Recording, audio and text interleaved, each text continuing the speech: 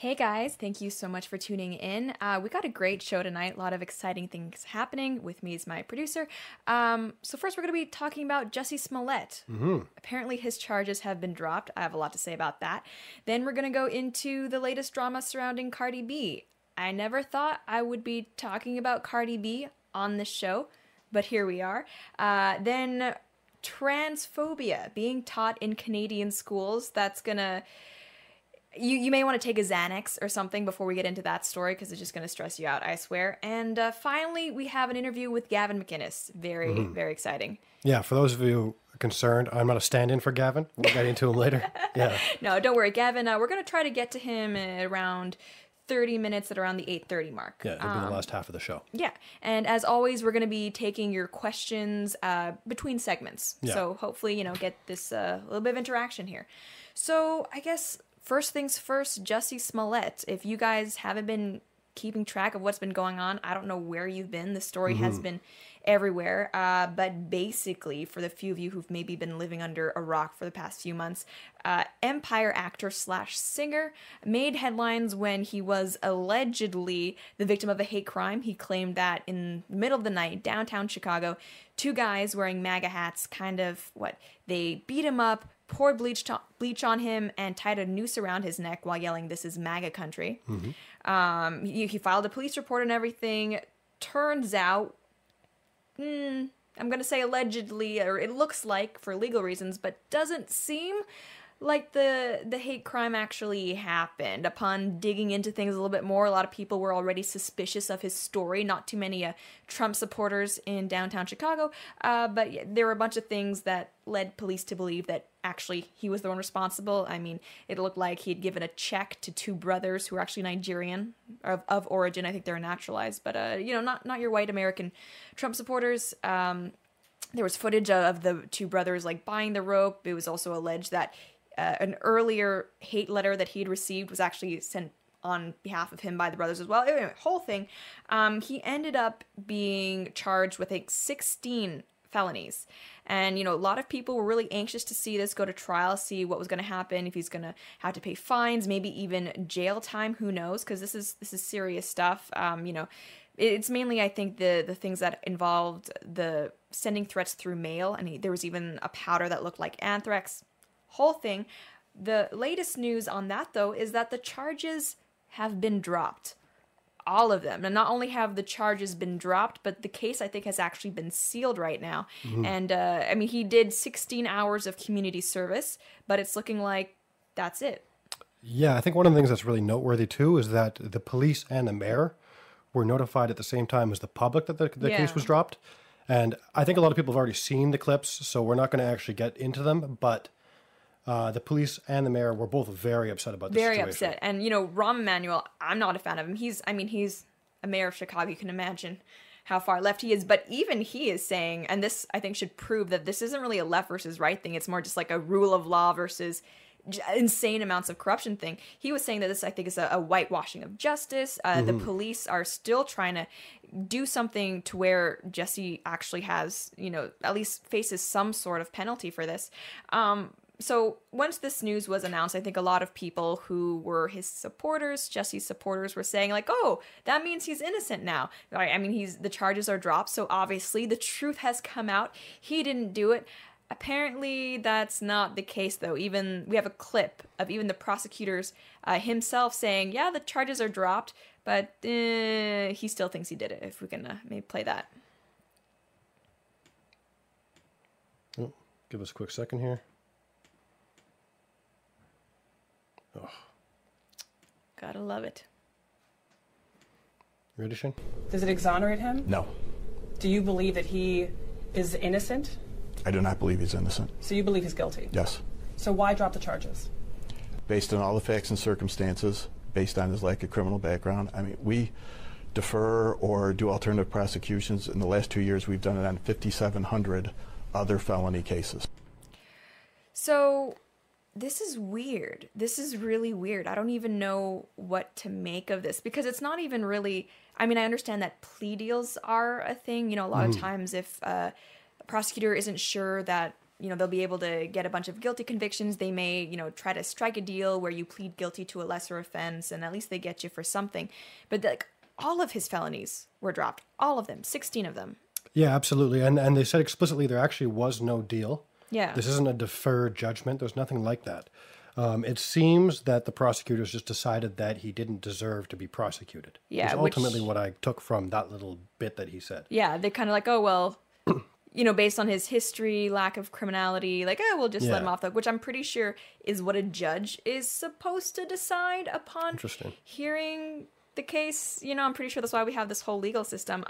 So a lot of people are really upset about this. And again, this is not left versus right. You have freaking Rahm Emanuel saying that he doesn't support this. This is just, you've clearly done something wrong. There's a ton of evidence. Police were very, very confident that they would be able to get a conviction based on this. Jussie still denies he did anything wrong. Yeah, and he of course gave a speech saying he's a man of faith. I wouldn't be my mother's son, I think is what he said, if I was guilty of even like a fraction of what they accuse me of. People are mad about this because we talk and debunk on the show concepts like male privilege, white privilege, stuff like that. I think what we have here is an example of wealth and class privilege. Seriously. I mean, who else can get away with committing a fake hate crime that actually reaches like the national level in terms of breaking international, the law? I would say. Yeah, and just get away with 16 hours of community service. Yeah, I guess Jussie Smollett has white privilege. Yeah, I mean, it's pretty insane. And actually, I've been following the story on Twitter. You have people tweeting out, I have a brother who got caught with a joint. He actually went to jail for that. And just, all the things that if you were a regular person you would be going to jail for, that absolutely pale in comparison to mailing yourself fake threats, potentially like fake anthrax looking powder-ish, hiring people to beat you up, just like this whole thing and nothing. And actually Rahm Emanuel, if you watch his speech, he kind of likened this to the recent scandal that we also talked about with the colleges.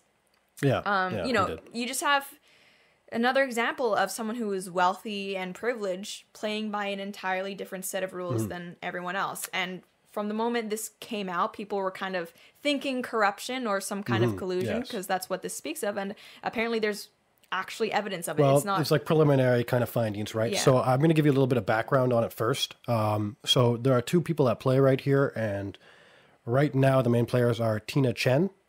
No relation. Yeah, there's a T in front of there. Yeah. So she is a lawyer who served as an assistant to Barack Obama, and she was chief of staff to Michelle Obama.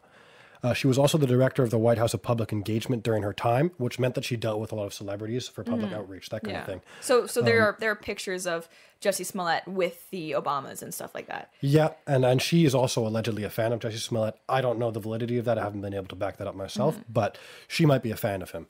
So the next person that's involved is Kim Foxx, and she is a Democrat who is the state attorney for Cook County, which is part of, like Chicago was part of Cook County, Illinois, and she's been so since November 2016. She unofficially, now this is important because this is part of the situation, but she unofficially recused herself from the case and allowed Joseph Magats to take the lead for the prosecution of Jussie Smollett. And now I'm going to show you why that's important, because we have, there were some leaked text messages and emails, essentially. If we right could now, bring if you that pull up. that up, between Tina Chen and Kim Foxx. Yeah. So do you want to read that? Yeah, you can go ahead. All right. So, Kim, I sent an email to your work address, I think, as well. I just wanted, I wanted to give you a call on behalf of Jussie Smollett, pardon me, and family who I know. They have concerns about the investigation. The rest is just details, but she gives her cell phone number. This is the first of many parts of a conversation. You could find the rest online. But basically, there's a correspondence between Tina Chen, former advisor to Barack Obama, and Kim Foxx, the lead prosecutor in this case, just prior to her recusing herself. So there's a lot more going on here, definitely, and we're seeing a lot of problems with possible corruption. Yeah, and people who are fans of Jussie are celebrating this, but I don't think he's off the hook just yet because, like I said, the police are still trying to bring charges against him. They want this done on like the federal level, if I'm correct, because they're still very, very much convinced that he is guilty.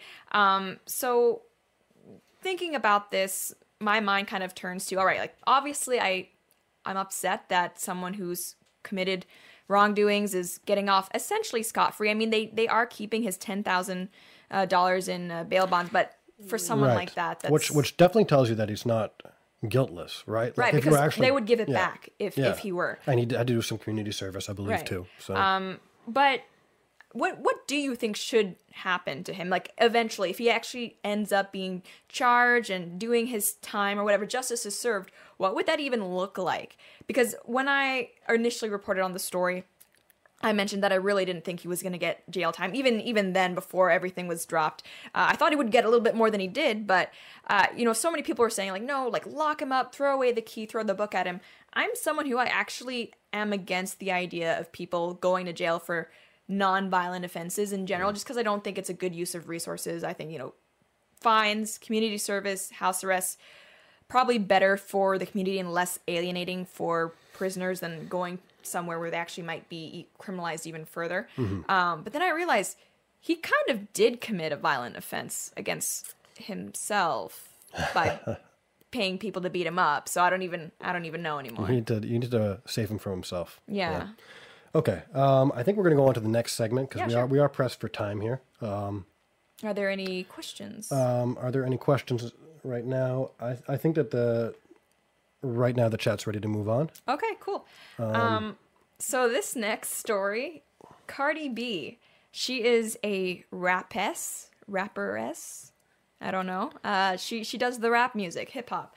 I've heard a few of her songs. I think she's fine. She's also, if you are familiar, I think she's the one who did that, like that tax rent. Where's my money? Sort of thing. No, I'm not familiar. I'm not that hip. Her. Yeah. She's in the news again, this time for more serious reasons. Apparently, a live stream that she did, 3 years ago? Yeah, 3 years ago in 2016. Is back in the news, and she has said some pretty concerning things. And we're going to show you a clip. We had to be very, very liberal with the bleeping because she has quite the mouth on her. Definitely not daytime TV friendly. That's correct. And okay. So, must have forgot my the shit that I did to survive. Like, I had to go straight. I had to go, oh yeah, you wanna me? Yeah, let's go to this hotel. And I dropped up and I robbed them. That's what I used to do. Nothing was handed to me, my nothing. So, first of all, thank you to our editor for the many hours it took to bleep that out. Yeah.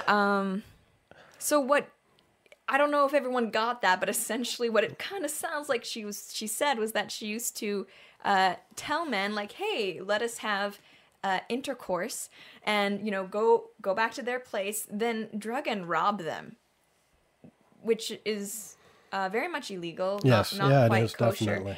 So now the hashtag surviving Cardi B is what's trending. Yeah, right? which actually how I found out about this story. So obviously a lot of people are shocked about this. Like, I mean, you're admitting that you've drugged and robbed people. Yeah. That's pretty serious. But I think you have a surprising amount of people going, oh, well, she grew up in a rough area. She didn't really have any money, whatever. If a male were to have admitted to this, oh yeah, I used to drug women and then rob them, there would be such a huge outcry. And don't get me wrong, a lot of people are still really upset with her. I don't want to make it seem like everyone's just turning the other way, but I am shocked at the number of stands she has of people who are still trying to stick up for her apparent need to have drugged and robbed people. Yeah, so I guess the argument that she brings up, though, and she brings up in her apology later, but she says that male rappers do this kind of thing, not drug and rape, but they kill people. They brag about all kinds of gangsterism, selling drugs, many illegal activities, right? Let's bring up her apology now. And I say apology, it's not really an apology if we're gonna look at it and it's one of those I'm sorry you were offended type of apologies. If we can bring that up on the TriCaster. So she says, I'm seeing on social media that a live I did 3 years ago has popped back up. A live where I talked about things I had to do in my past, right or wrong, that I felt I needed to do to make a living. I never claimed to be to be perfect or come from a perfect world with a perfect past. I always speak my truth. I always own my own crap. I'm a part of a hip-hop culture where you can talk about where you come from, talk about the wrong things you had to do to get where you are. There are rappers that glorify murder, violence, drugs, and robbing, crimes they feel they had to do to survive. I never glorified the things I brought up in that live. I never even put those things in my music because I'm not proud of it and I feel a responsibility to not glorify it. I made the choices that I did at the time because I had very limited options. I was blessed to have been able to rise from that, but so many women have not. Whether or not they were poor choices at the time, I did what I had to do to survive. The men I spoke about in my live were men that I dated, that I was involved with, men that were conscious, willing, and aware. I have a past that I can't change. We all do. So that's like not really an apology. She's essentially saying like, I did bad things because I had to. It is what it is. So yeah, not a lot of contrition, which I think is definitely problematic when we're talking about drugging and robbing people. Yeah, and I think that that's weird because at the end she says the men I spoke about in my live were men that I dated, and which willing seems and like aware. completely impossible given her statement. Yeah, right? you can't drug and rob someone who is conscious and aware. Yeah, Those are she alleged that they wanted to pay. She was a stripper, and these people wanted to pay her for sex. Yeah. And then she drugged and robbed them. That seems to be in direct contradiction of what she says. and then here, she's admitting that she did bad things, and then Yeah. she's like, "No, but I didn't do it." But I kind of sounds like even by your own account, you did do it. I'm not saying that this excuses anything she's done, but she brings up a good point, though, that all of hip hop culture, or at least a lot of it, rap culture, the lyrics, the lifestyle that's promoted, it is very crime ridden. Yeah. Not the most meekest of people. And I think it's not just like they're talking a big talk, but a lot of rappers actually have like long rap sheets of things like being involved with drugs, Pun intended. or But, yeah. drugs, or weapons and things like that. And I think she might have a point that Yes. I don't know if that's the point she was trying to make, but I think we are overall too, I don't know, complicit in just letting rappers be terrible. I think she's saying role there's a double models. standard. Yeah, there's also that too. I agree that there's a double standard, and I would say that the problem isn't that we're vilifying her actions. The problem is We're that not we're not vilifying the other vilifying actions. No. Right. I mean, Yeah. I guess there's only so much energy that humans can have because there's so much of this stuff out there. Yeah, and you'd It's, be just like, all day, especially Yes, with yeah. like rappers. But that kind of brings the question of like, do we forgive her and move on? Because like we're kind of seeing that a lot where people's pasts are coming back to bite them. Usually it's in the form of tweets, not necessarily assault and robbery. yeah. So, do you think this is in any way similar to the James Gunn situation, where people are digging up stuff from the past? No, and that's the thing. Like I'm trying to be consistent, and on the show, I have kind of taken the approach that like people change, people develop and grow, and especially when we're talking about something someone said. Like it's so Yes, easy to yeah, say something yeah. stupid, and I don't think that should be held over someone forever. But okay, first thing, this is a lot more serious. We're talking about drugging and robbing people, so that's like a whole other level. Yeah. Second, she doesn't seem sorry. No, doesn't. It's hard to forgive someone who's not repentant. Yeah, well, I do have a question though, and that is, it's a tough one. But do we have sympathy for men who solicit prostitution and then get played? Yeah. But okay, here's the thing. Even the way she's saying it, the way she describes it from that very articulate live that she did, it kind of seems like she was with clients who were watching her strip, and then she was like, "Hey, we're gonna have sex." Was that kind of her pretending that she was gonna charge them for sex, or was she pretending it would be consensual? Because maybe they didn't even think they were soliciting prostitution. Because I know a lot of guys who go see strippers may actually think that the stripper is into them. Yeah, that's Which true. is, guys, probably not. But, that does change things. But, even then, even if a guy is soliciting a prostitute who is, like, willing to exchange that service for money, I don't think that means it's okay that they get drugged and robbed. Like, Okay. they're Yeah, probably that's fair. not going to, garner as much sympathy as drowning puppies or anything like that. But it's still a crappy thing to have happen to them. Now, what do you think about the surviving Cardi B trend? Do you think that that's a kind of a false equivalency to the R. Kelly Yeah, stuff? so- Do you think that that's a bit of a meme? I mean, I think it's funny. I Yeah. got a good chuckle out of it. I retweeted it. Definitely enjoyed that. But I mean, two things can be bad while one is worse than the other. And obviously, when we're talking about R. Kelly and the fact that it was underage girls, I think a lot of the time, I think it is worse. Yeah. But yeah, I don't want to. And he's actually sexually abusing them. Yeah. Like, he's not just robbing them. We don't know exactly what happened with the guys. Allegedly. Yeah. But, No, or with even the with guys, R. Kelly. yeah. Yeah. But whatever. This is all allegedly. No one sue us, please. No, I mean, I think it is still pretty bad, though, to drug and rob somebody. And in fact, I will say that you haven't seen this yet, but we do have another video insert, and it does involve Cardi B and talking about drugging men. So Okay. here, we're going to play the next I haven't seen this. video. I'm hoping that it's bleeped out if necessary. It is bleeped. Are you ready, Shane? I'm be like, guy, I'm gonna take him out. We're gonna get drunk. I'm gonna get him all perked up and everything. We're gonna have a good time. Get him super twisted. Then bring around. We're gonna have a threesome. And when he wake up, he gonna be like, what the f? Yeah, because the was a tranny. I'm be like, yup. Yup, we had a threesome with a tranny. Yup. Yup, a tranny suck your dick. You don't gotta another to get even. There's other ways to get even. What the heck? She's like the worst. Oh my gosh. That's pretty good. Again, I don't know how much sympathy I have for guys that cheat, but that's next level. That's a next level, Yeah.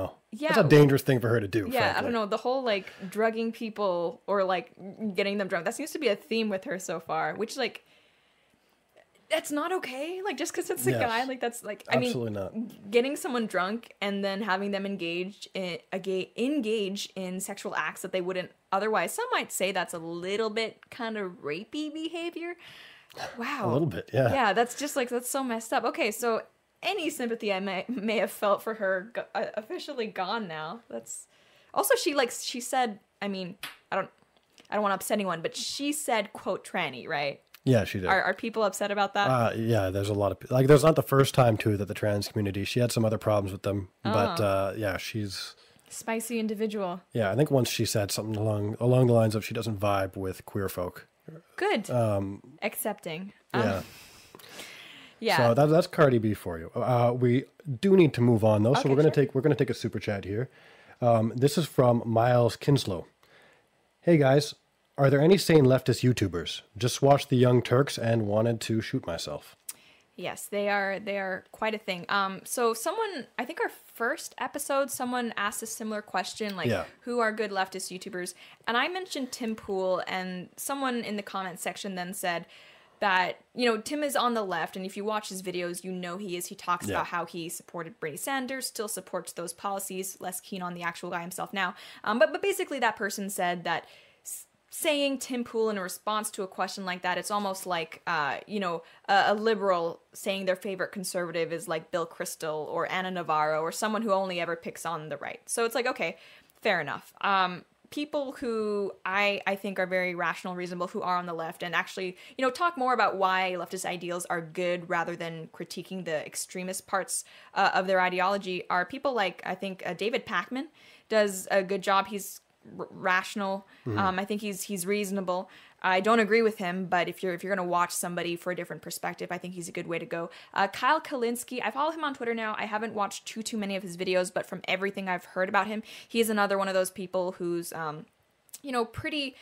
Again, I don't want to say moderate because he's definitely very far on the left, but he's not this like raging identitarian ideologue and things like that. And from stuff I've seen on Twitter, he's very like anti-war, which I am as well. I definitely appreciate that.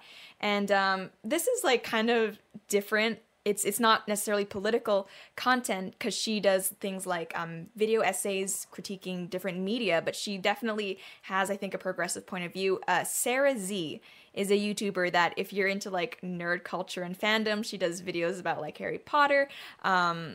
What else has she done? I think she reviewed a series of unfortunate events, and she talks about stuff like diversity in media and queer baiting and things like that. But from a very reasonable perspective, even though I think she is an advocate for social justice. So, yeah, those are my recommends. Okay, cool. So we got a little bit of time left. We're going to touch on the last segment. Okay. And then we're going to get on to speaking with Gavin McInnes. So, okay, next up, this is okay. You guys, you're going to want to take some deep breaths. like, center yourself. Stress isn't good for you. It's a killer, you know. Kind of worried for myself considering that this is my job and I just like literally sometimes just look for the most like outrageous articles and make myself upset. But Canada, for a while now, we've known that they're pretty far down the rabbit hole in terms of, you know, advocating this special trans ideology and not just, you know, offering people protection under the law, making sure that, you know, that resources are available if people, you know, are suicidal or being abused or anything like that. But like actually, you know, Bill, was it C-16? Yes. You know, that kind of propelled Jordan Peterson to fame. Like that's something that happened in Canada, wanting to potentially, the way the law was written, actually make it illegal for you to use the wrong pronouns for someone. Right. We've also had, I think in BC, measures introduced that would, it seems like add like gender identity to a protected class for children, meaning that the door is open for parents losing their children if you know, if they don't approve of the child's gender identity. Now we have a story. This is from Nova Scotia, so that's like the eastern side of Canada for my American and German, whatever, non-Canadian friends. These are some screenshots that were posted to Twitter. Screenshots, rather, mobile phone pictures that were taken of questionable quality. Definitely. Hopefully we can do our best reading them. This is a textbook called Transphobia, Deal With It. I don't know if it's a textbook or a pamphlet. We don't really get a good idea of exactly how big it is. But apparently this was shown to people in grade 7, who I think, 12 to 13 years old. Yeah, it was grade 8 in the end. Yeah. Sorry, grade 8 in the end. Newfoundland, I believe. Or Nova Scotia. Nova Scotia. And we're going to, let's read this a little bit. Again, some of the text is cut off, which is unfortunate. But in gym class, the girls' track team is arguing with the coach. He's not a real girl, one of the sprinters yells. It's unfair to have him try out for our team when he is stronger and faster.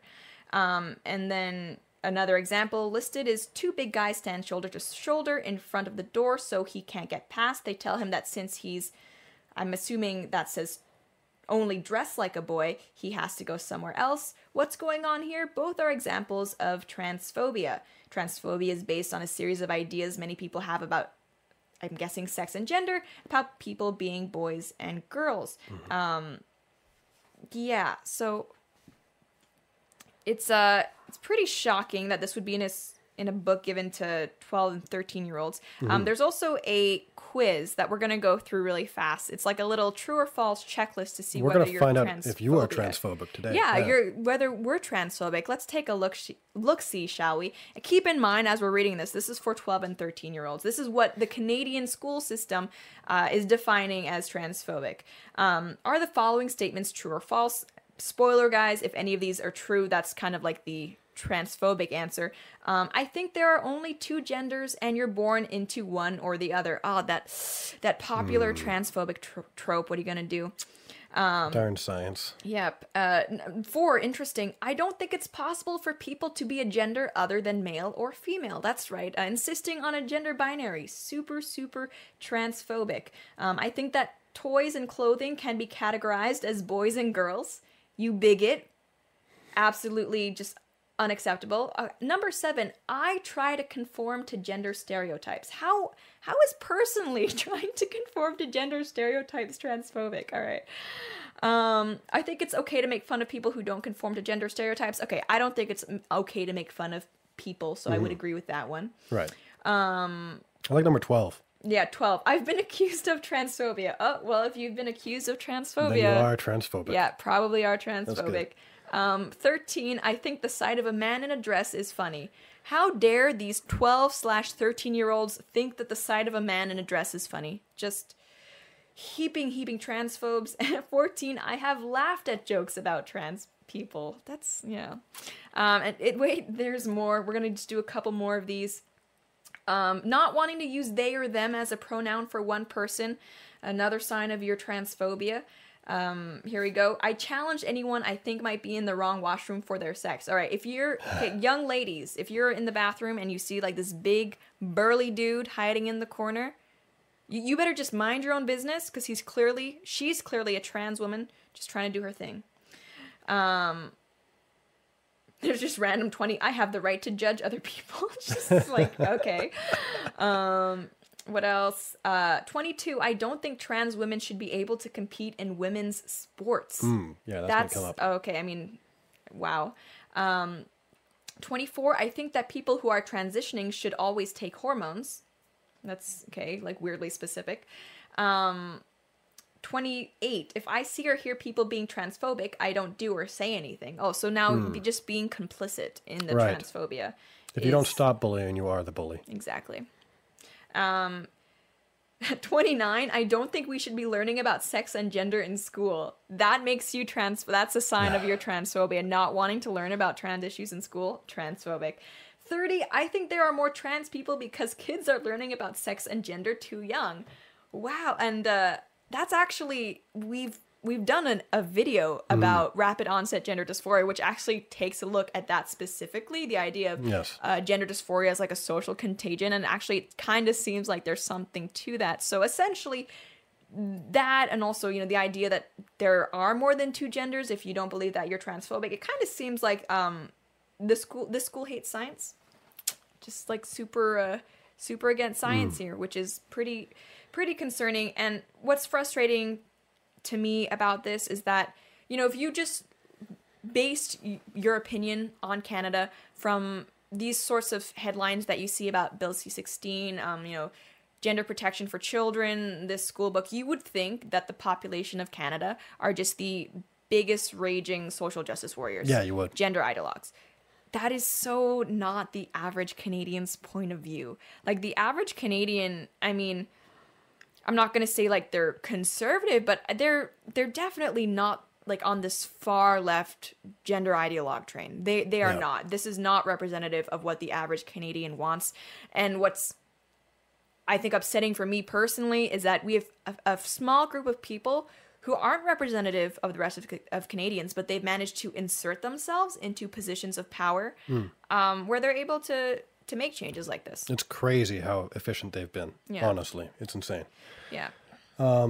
Okay, I think we're running out of time for this one. We'll check the super chats out. We'll do some chats, and then we'll get to the Gavin interview. And by the way, guys, just if you're watching this live, I don't think we're not gonna do a Q&A with Gavin. But if you stay tuned for after the interview, we will take some more questions if you guys have them for the after show. Okay, so here's one super chat from Andrew Lucas. Have any of these changes to policy/culture made a measurable effect? Heard the claim suicide rate is high. Has it been lowered since all these changes? As far as I can tell, there's not been any change in suicide rates. I haven't heard anything about it. If there has been, maybe anyone watching this later can correct us in the comments. But I think something like that, even if we are to assume that, you know, if we were just nicer and more accepting to trans people, the suicide rate would drop. I would assume that would take at least a few years to kind of manifest itself. But in terms of whether we've seen a change in the culture, I mean, I feel like among my peer group who is my age, especially among my female friends, like this type of thinking is very common. Like they've drank the Kool-Aid. I don't know how else to put it. Again, like they're right now in university mainly, which is kind of like where the hub of this conversation is happening. Yeah. I think probably if you're talking about like older Canadians or even anyone who's just like out of university, there's probably not going to be much of a change for them. I agree with that. Yeah. All right, one more quick question. It's from Anna's Original Remakes. Do you think that trans people should be on the sports teams of their preferred gender? No. Yeah, I think the only reason we have separate teams for sports is to give women a chance. Because if we were just like, hey, everybody compete together, just biologically women would not be able to keep up. And I'm okay with admitting that. Like, you know, Liam and me, for example, this may shock some of you. I probably wouldn't win in an arm wrestle. Probably. I mean, like 70-30.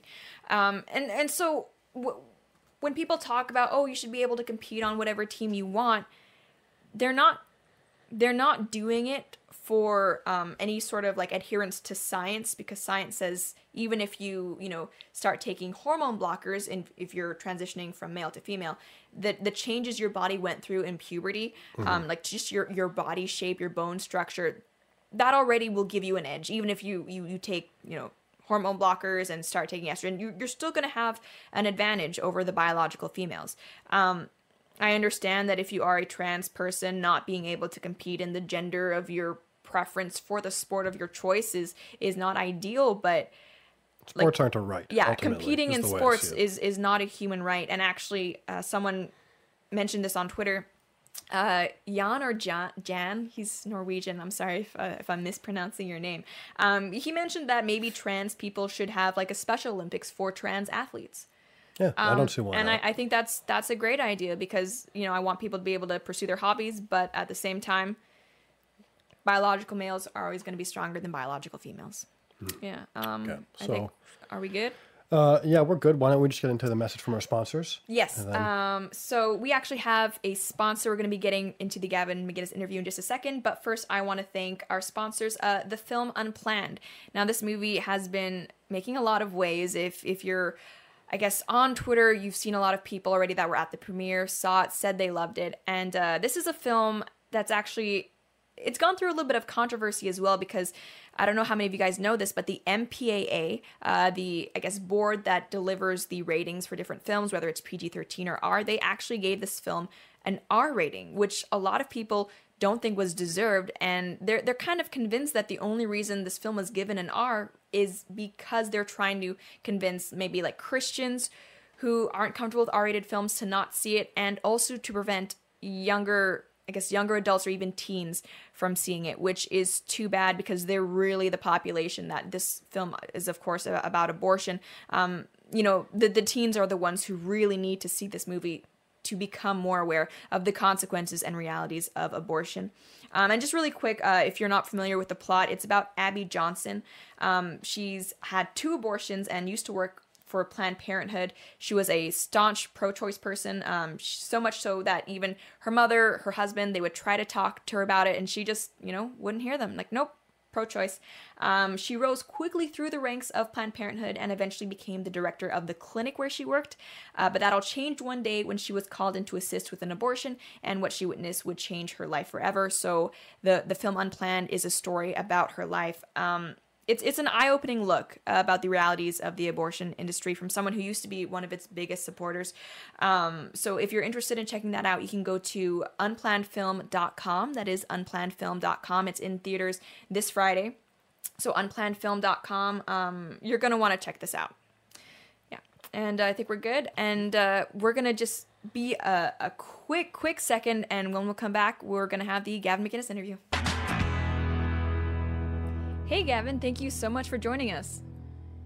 Thanks for having me. I haven't seen you in a long time. I know. It feels like it's been I think the last time I saw you was maybe when we were doing CRTV Tonight, and you had me wear a burqa. Yeah. Well, you were a regular on my show, and then when we were both on CRTV, it didn't make sense to have you as a guest because people can already see you on Roaming Millennial, and then I was prominently dismissed from our alma mater. Yes. And now I'm just a satellite floating through space. If anybody is watching this right now and hasn't done so already, you can subscribe to Gavin. You're on YouTube now at Gavin McInnes, and I see you've got quite the hefty sub count going. So good for you. I'm glad that you're still making these videos because I love them. I'm not making them. That's all CRTV stuff. That's all old stuff. CRTV was kind enough to give me my hard drives with all my stuff. So just to sort of stay in the public eye, I sort of fart out a video a day without the logo of the company and do my podcast. I've got defendgavin.com for this lawsuit. And then I'm back with Rebel. I'm doing a site called nohate.com where, or sorry, I'm not doing a site. My brother Miles is doing a site called nohate.com.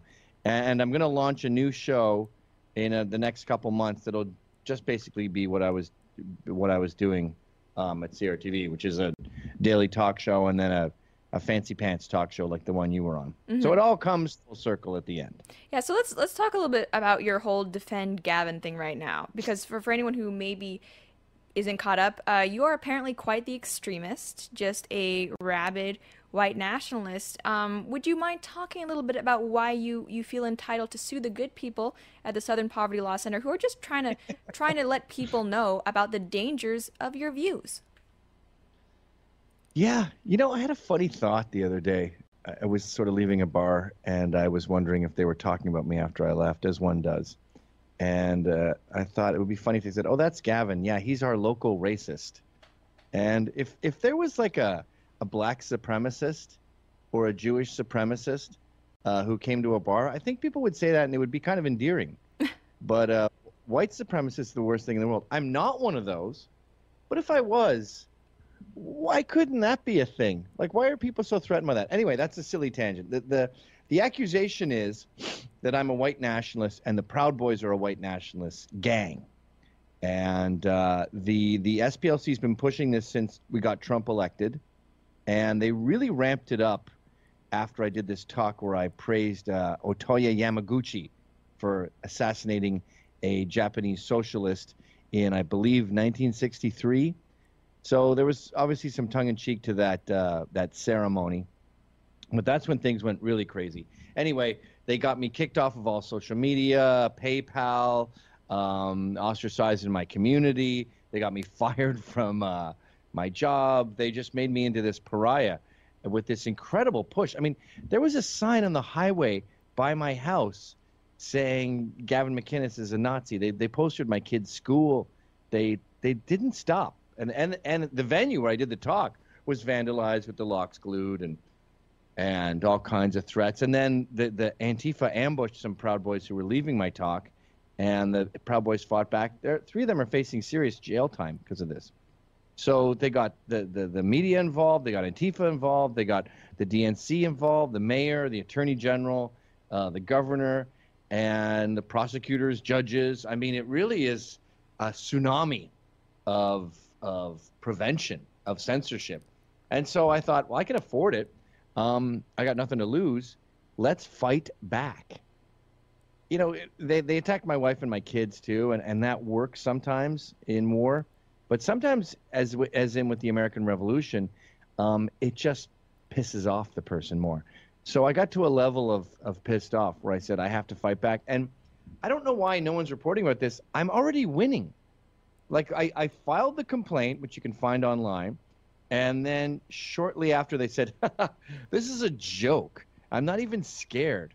And then Richard Cohen, the president, said, this guy's a total dick, and it's good that he's suing us because it shows how cool we are. And then he listed some things I had said out of context that were easily defendable, including one of them was, Richard Spencer sounds kind of reasonable when you first meet him. Yeah, what's the matter with that? I'm sure Jeffrey Dahmer sounds reasonable when you first meet him. In fact, my point was the opposite. Like, no one says Oprah Winfrey is kind of reasonable when you first meet her. Anyway, and then they asked for a delay for 60 days, and I'm told behind the scenes that within there, a lot of people had their nose to the grindstone and sort of looked up when they got my complaint and said, wait, what's been going on? And then another group there, a lot of black people at the Southern Poverty Law Center, thought this is a great opportunity to showcase the fact that we hate it here, that it's racist here, we get treated like crap, that the top brass are creeps, we get sexually harassed. And so after this first domino of the complaint, we had Morris Dees, the founder, quit. We had Richard Cohen, the guy I was just talking about, who said I'm a dick, and I'm paraphrasing. He quit. And then we had their head of legal, Rhonda Brownstein, go, I'm out. I don't know what the hell you guys have been doing, but Gavin's right, basically. I'm gone. And so the lawsuit's barely begun, and it's already going gangbusters. Yeah, and this isn't the first time that the SPLC has encountered this kind of thing for kind of pretty much slandering people. I mean, if anyone's been keeping up, Majid Nawaz won a substantial settlement against them. And with these people, there are people that I don't like that I think have extremist views, like specific figures. I think Tariq Nasheed is pretty out there. I would never, imagine doing to him what people have done to you, even if what they say about you is true. Like, I would never try to target his family. I would never put up a billboard of him, calling him a whatever supremacist near his kid's school. What is wrong with these people that they're not content to just, spread lies on the internet and try to make fun of you, where they need to destroy you entirely in real life? Like, what because makes I'm charming, someone do that? Because I'm funny, because I'm effective. You'll notice they're not out to to ban Richard Spencer or David Duke, the only two guys that everyone keeps referencing. Every time they talk about the scourge that is white nationalism, they have Charlottesville, David Duke, Richard Spencer on a loop. They never talk about Islam. They never talk about the West Side Highway or Pulse or Fort Hood. But I think the reason that they were really out to get me is because I red-pilled too many people. And you're dangerous for that same reason. Paul Joseph Watson is dangerous for that same reason. Kanye West is the paragon of that danger. And I think that I wouldn't be surprised if the reason he sort of went, I'm not doing politics anymore, I think he got his life threatened. Because everything you can say about me being too appealing and too effective is 100-fold with Kanye West. That was very, very bad for the left because their whole cachet is that the right is racist and evil. Yeah. And when fun guys who have a hipster background, who started Vice and want to just party and make jokes and also say, yeah, I don't like big government, that's very, very dangerous to them because it means lost votes. So the DNC went into overdrive and the SPLC was happy to sort of provide that machine. I mean, they really like there's if the hatred is gasoline, then the DNC, Antifa, they all have gas. But the machine, the engine is the SPLC. That's the thing that talks to banks and gets Martina Mercoda, Enrique Tarrio, Laura Loomer, Joe Biggs kicked off of Chase. They're the ones who get people deplatformed from Facebook and all these other social media sites. They're the ones who get people fired for being a member of an alleged hate group. They're really the sort of the fulcrum of this totalitarianism. And it's amazing how effective they've been despite being so incompetent. And it's also effective how sort of flippant they are. If you're going to replace the Magna Carta and create your own laws, then you'd think you'd be very thorough and sort of severe and erudite and have lawyer talk. But they have titles on their blog that say things like, you want bigots, Gavin? This is how we get bigots. So it's basically, you know, the Cash Me Outside girl? Yeah. She's basically the one calling the shots and ruining people's lives. And I think that has led to so much quitting and anger within the SPLC because they look at these complaints and they go, why do we have the Cash Me Outside girl running the show? Why is she ruining lives? Well, I think you make a good point, and it's funny because for all the hate that people like you and Jordan Peterson and Ben Shapiro get, you would think that actual and self-avowed white nationalists would be going through like that, but 10 times. But if you actually look at, like you mentioned, Richard Spencer, David Duke, Greg Johnson, who's I think like New Right America or whatever it is, they barely get any attention given to them by these people who are supposedly out to defeat the racists and things like that. And if you look at where they spend their attention, like, I mean, these places like Right Wing Watch, Jared Holt, my old buddy, they spend time taking down, like, you know, anti-SJW, anti-feminist YouTubers or commentators, whatever. They don't actually go after people like, you know, the Stormfront guys, right? I mean, they spend almost zero time talking about the actual white nationalists. I mean, like, all those guys, they're still on Twitter. Yeah, and it's funny how for people who apparently hate that ideology so much, they tend to leave it alone. Pretty shocking amount. But I mean, we're coming out of, you know, obviously Christchurch, which was awful, and before that there was also the Pittsburgh shooter, where there is evidence that these people were kind of, I don't know if radicalized online is what happened specifically, but they were involved in some like internet cultures that were actually racist. Where do you think that stuff is coming from then? If it's clearly not you guys, you know, not the Petersons, the Shapiros of the world, then where is that coming from? There is not a pattern of hate on the rise. That is a myth. There is not a pattern of anti-Semitism on the rise. That is also a myth. Yes, the FBI has recorded a drastic increase. That doesn't mean there's a drastic increase. If there was 2 mass shootings this year and 0 mass shootings the year before, then the number of mass shootings is infinitely growing. 2 is a lot more than 0. So they have all these new agencies reporting on it because it's good business. They have all these new hate crimes because they want to make Trump look bad. And so they conflate all that and say it's drastically on the rise. But when you look at the actual cases, you see that it's more like this, this slight ups and downs that have been normal for centuries. There's not hate on the rise. And I don't think people get radicalized online. 90% of mass shootings are someone who is suicidal and wants to maximize the impact. The tiny percentage of times, I think it's less than 10%, maybe 8%, where it's political, it's usually Muslim. It's 4 to 5% are Muslim. Sometimes, maybe 2%, it's Christian. As far as white supremacist goes, you're going below 2%. So to analyze all of this and look at those two horrific shootings as indicative of a pattern is just wrong. And the left loves to do it, and the Southern Poverty Law Center loves to do it. And I look at their sort of hate maps and all of this stuff, and they're so obsessed with Nazis. And I go, where's Islam? Mm-hmm. Where's jihad? In fact, they have the gall to say that white supremacist killings in America are more than Islamicists, than jihadist killings. And you sit around at home and you go, you list them all on your hand. Like Dylan Roof is a horrific racist shooting. Pittsburgh, obviously. I'm not sure we can include New Zealand. Are we doing global now? We better not do global because you're going to have a lot of Christians. Islam's going to take the cake for that. In Africa. Yeah, you're going to have the Christians being murdered in northern Iraq. You're going to have Christian children literally crucified. So I would stay away from the globe if you want to make your point that white supremacy is this impending threat to America. But it's just disturbing to me that they can ignore jihad, especially in the name of anti-Semitism. If there's one group that is the most at threat from jihad and radical extremism, it's Jews. And all you have to do to see that is look at Europe. Look at Paris with Juif written on the cars, or that guy who wore a yarmulke around northern Paris with a camera following him.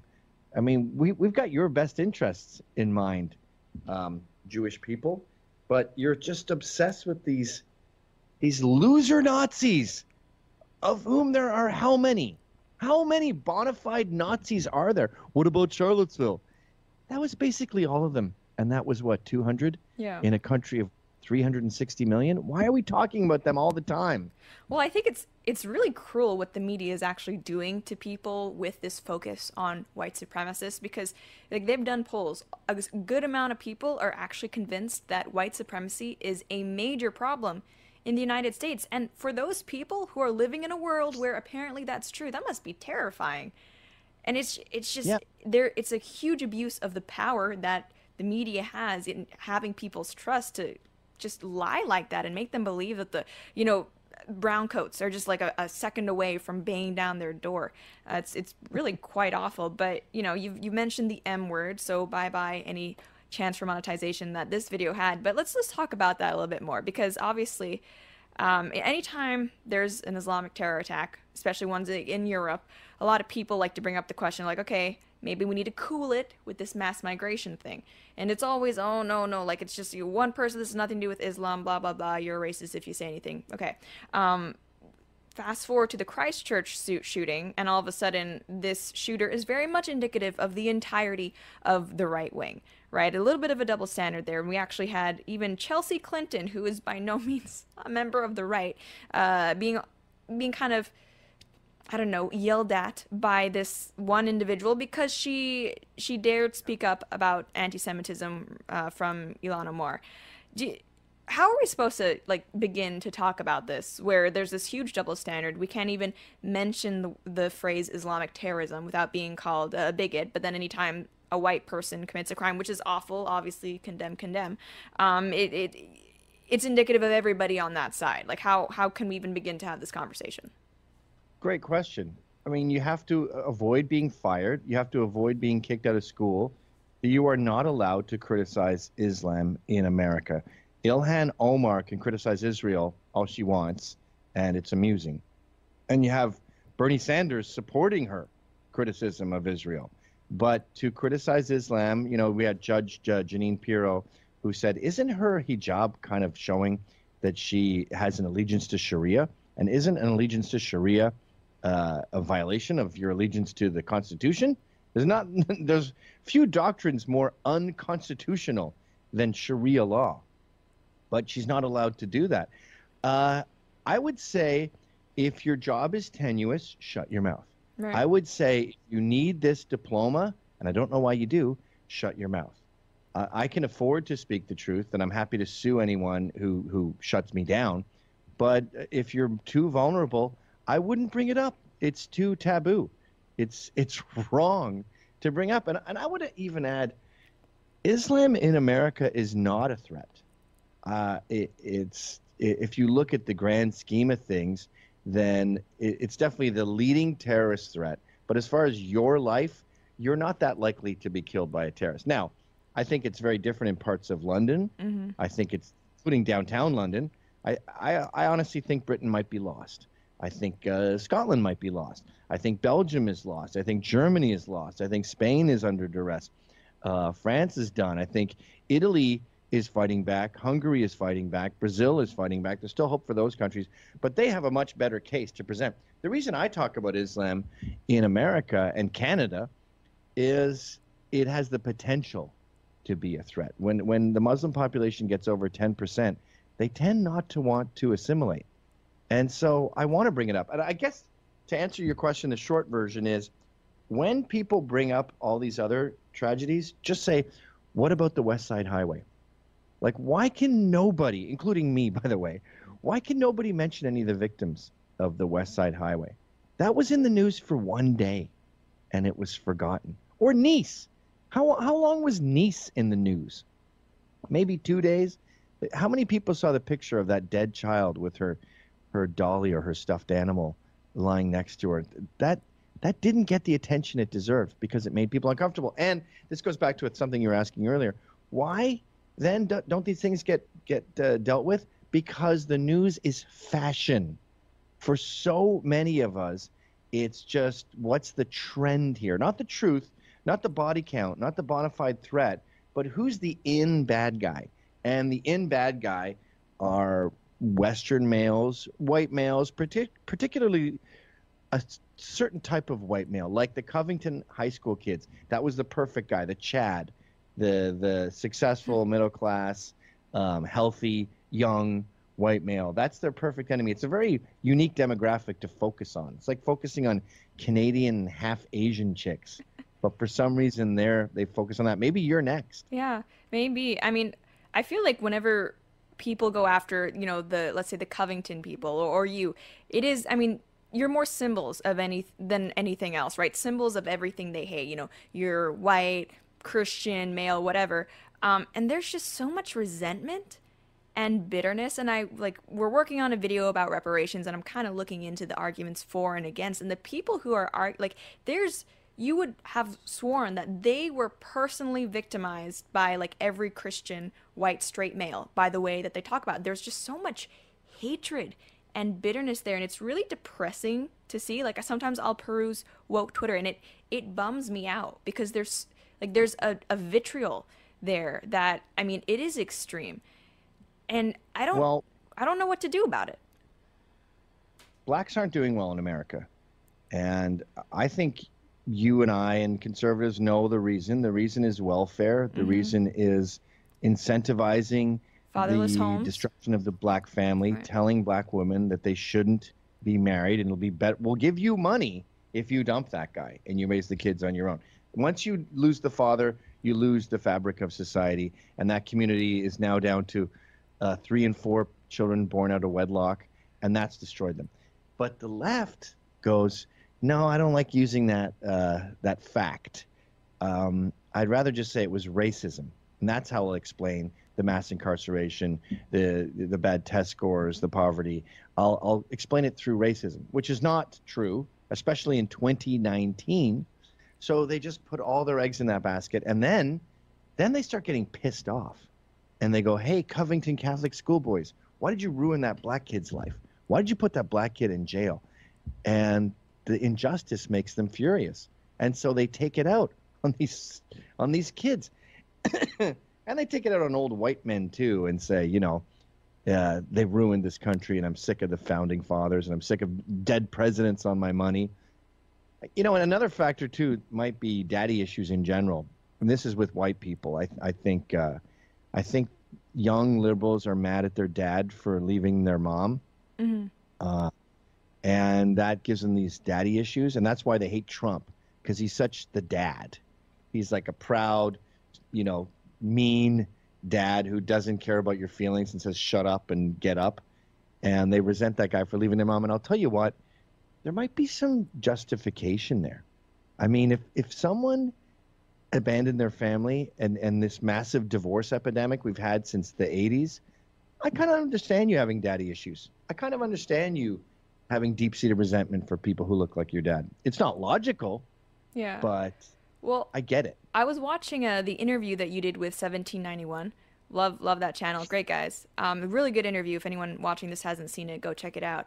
And you mentioned divorce. And actually, that's something, like, we're also working on a video about harassment. And I talk about divorce. And, obviously, I think any guy that leaves their family, that just walks out on their kids, you're a piece of dirt, right? But I think in this conversation, what we love to talk about absent fathers, but we don't really talk about the fact, and you mentioned this in that interview, most divorce proceedings are initiated by women, right? 70%. Right, Yeah. which is huge. And it's like, I agree with you, you can't really stress enough the importance of the family unit when it comes to culture, politics, economic prosperity, whatever. And it's like from both sides, like men are failing women and women are failing men. And it's like, it's led to this generation of people who are angry. They don't know how to interact with the opposite sex. That's why there's men who don't know how to treat women right, street harassment, creepos, whatever, angry feminists who hate all men. It's just like it's this huge mess, and I don't know how long it might be before we start to fix that. Even if everyone right now was like, okay, I promise to be a good parent, have healthy relations with the opposite sex and everything like that, it'd still be a while before we start to fix this, it feels like. Yeah, there's so many things going on at once that it might be irreparable. For example, we've been raised to not deal with hardships. Every time something is going wrong, we just abandon it. I quit. I need a mental health day.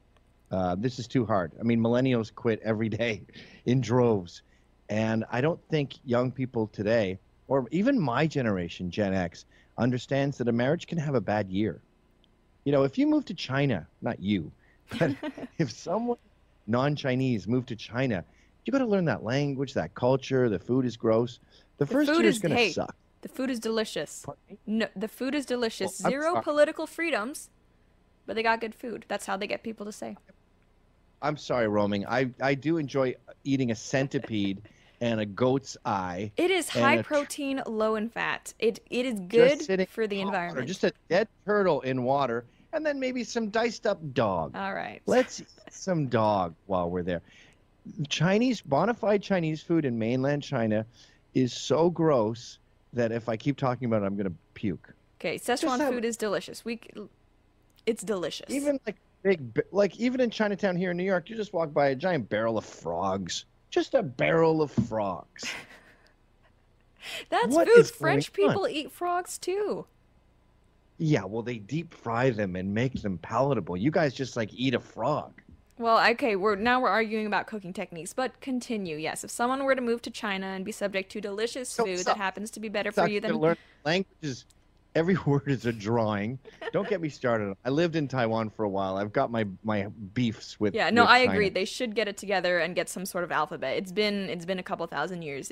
They're due. I agree. I need a keypress to write a letter. What the hell is this crap? Yeah. How long are their keyboards? This wide?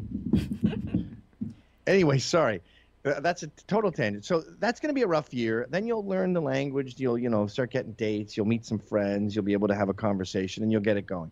But you see these people with a 2-year-old, and they go, "Oh, we got divorced. It was too hard, and we weren't getting along." And I go, "So you put less effort into raising a human than you did moving to China or moving to a new country, you pussy?" I can't talk to people. I understand divorce happened. But when I'm talking to someone who's divorced and they have a 1-year-old or something, I just think, get it together. Like Louis C.K., he got divorced when his kids were nothing. And people who know him go, "Yeah, but that bitch was crazy. She was nuts." And I go, okay, well then why did you knock her up then if she was so nuts? So there's the problem with divorce, especially in the black community, is we incentivize it. We incentivize no marriage.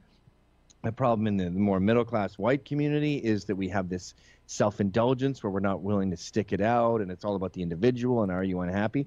And then on top of that, with all cultures, the media has this real anti-family push going on where it's single moms who rock, or how fun it is not to have kids, and why changing diapers is super gross. And there's a real animosity towards not just having kids, but people who have kids. And I look back, I went to middle-class high school in Ottawa and the suburbs, and I look on Facebook before I was banned, and about half my friends would have kids. About half.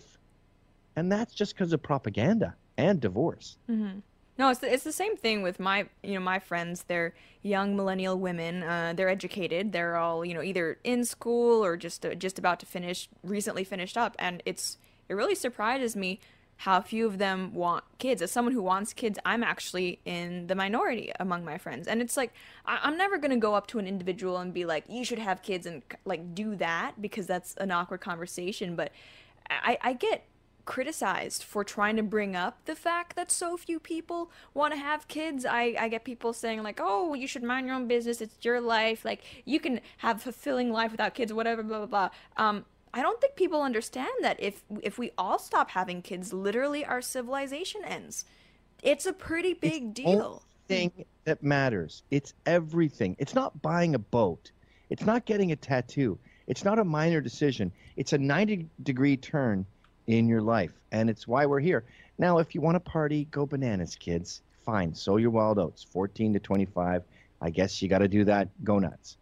But I have, especially here in New York City, you have 35-year-olds, 40-year-olds playing video games all day, unable to commit. They dump a girl. Another thing they do, it's really kind of sexist the way women get treated in this feminist society, where they'll date a girl at 27 and then dump her at 30. She takes a year to recover. Now she's 32. Finally, the guy proposes 33, 34. We're done. Yeah. The ovaries are not happening. No, but my aunt had a kid at 40. Yeah, I know. That's anecdotal evidence. It's not a general pattern. But they refuse to grow up. How old are you? I'm 24. Oh, so we're doing pretty good. And Yeah. you're in a relationship? I'm engaged. Oh, that's wonderful news. Thank I didn't you. know that. Yeah, I got engaged last July, actually. So we better get started on that planning. But yeah, I mean, that's like the whole baby timeline is very, very prominent in my head. And I think a lot of people, a lot of women especially, think they have all the time in the world. And you don't want to be like one of those like stereotypical mothers that's rah, rah, rah. But at the same time, anything above 35, I think, is like considered a like at-risk geriatric pregnancy. Like Literally. Yeah. You start So if you're in the maternity ward and you're over, I believe it's actually 30. Really? Get pushed through a door, and it says on the sign, geriatric mothers. Yeah. My wife was outraged as they pushed her through the geriatric mother's door. I mean, the doctors are considered sexist in this day and age because they use medicine. But I mean, you think about it, if you start your period at like, what, maybe 14, you've been menstruating for 16 years by the time you're pregnant. Like that, Yeah. your body has given God you a knows, pretty I good guess we're not doing window. this. I guess you're not interested. I'm kind of running out of period here. Yeah, that's what I keep telling Liam, like that if we don't get on the baby making train soon, the only ones that are going to be left are going to be like the problematic ones that were like too slow to get out early. Yes. Yeah. Oh, yeah. And I think that's a big impetus for this autism spike is all these late-term births. Maybe. It's especially with women when they're older.